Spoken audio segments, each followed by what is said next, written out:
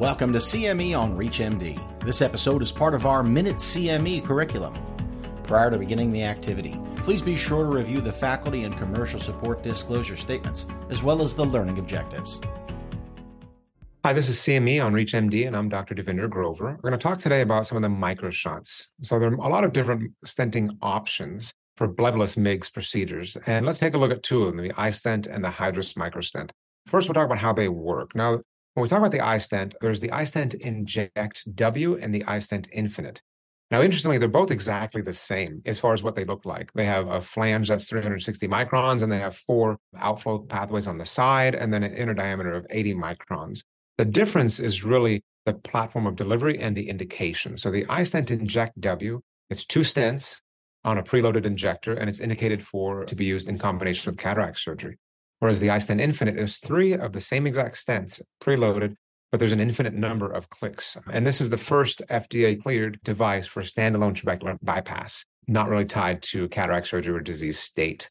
Now, at 2 years for the iStent Inject, at 24 months, 75.8% of treated eyes versus 61.9% of control eyes had 20% reduction from baseline IOP, and 63.2% of treated eyes versus 50% of control eyes were free of medications at 24 months.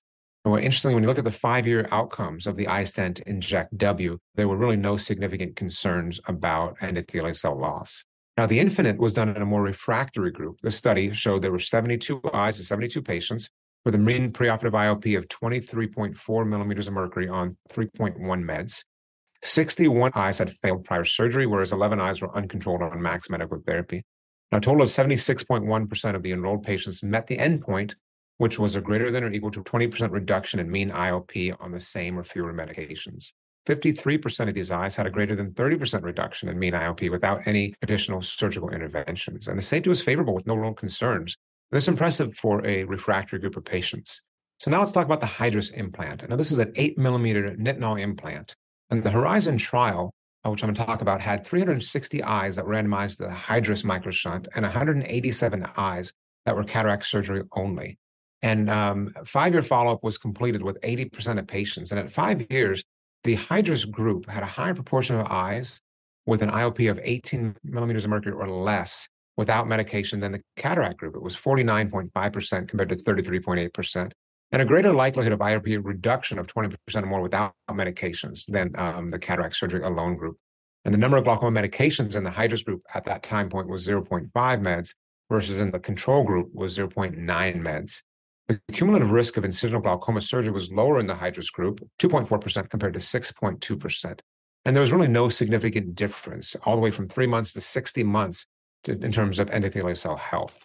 So, it was also quite impressive as far as safety is concerned.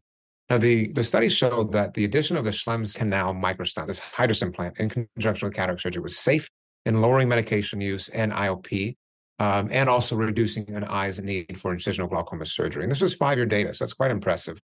So in conclusion of the whole microshunt group, the iStent and Hydrus discussion, both groups helped accomplish a couple of things. Both studies did. The goal of decreasing a patient's dependence on glaucoma drops and modestly decreasing their IOP compared to the control group with cataract surgery.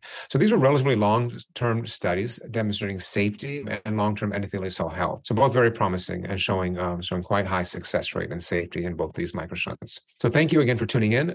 This has been CME on ReachMD. You have been listening to CME on ReachMD. This activity is provided in partnership with the National Eye Institute of the National Institutes of Health of the U.S. Department of Health and Human Services, along with Prova Education, and is part of our Minute CME curriculum. To receive your free CME credit or to download this activity, go to reachmd.com/Prova. Thank you for listening.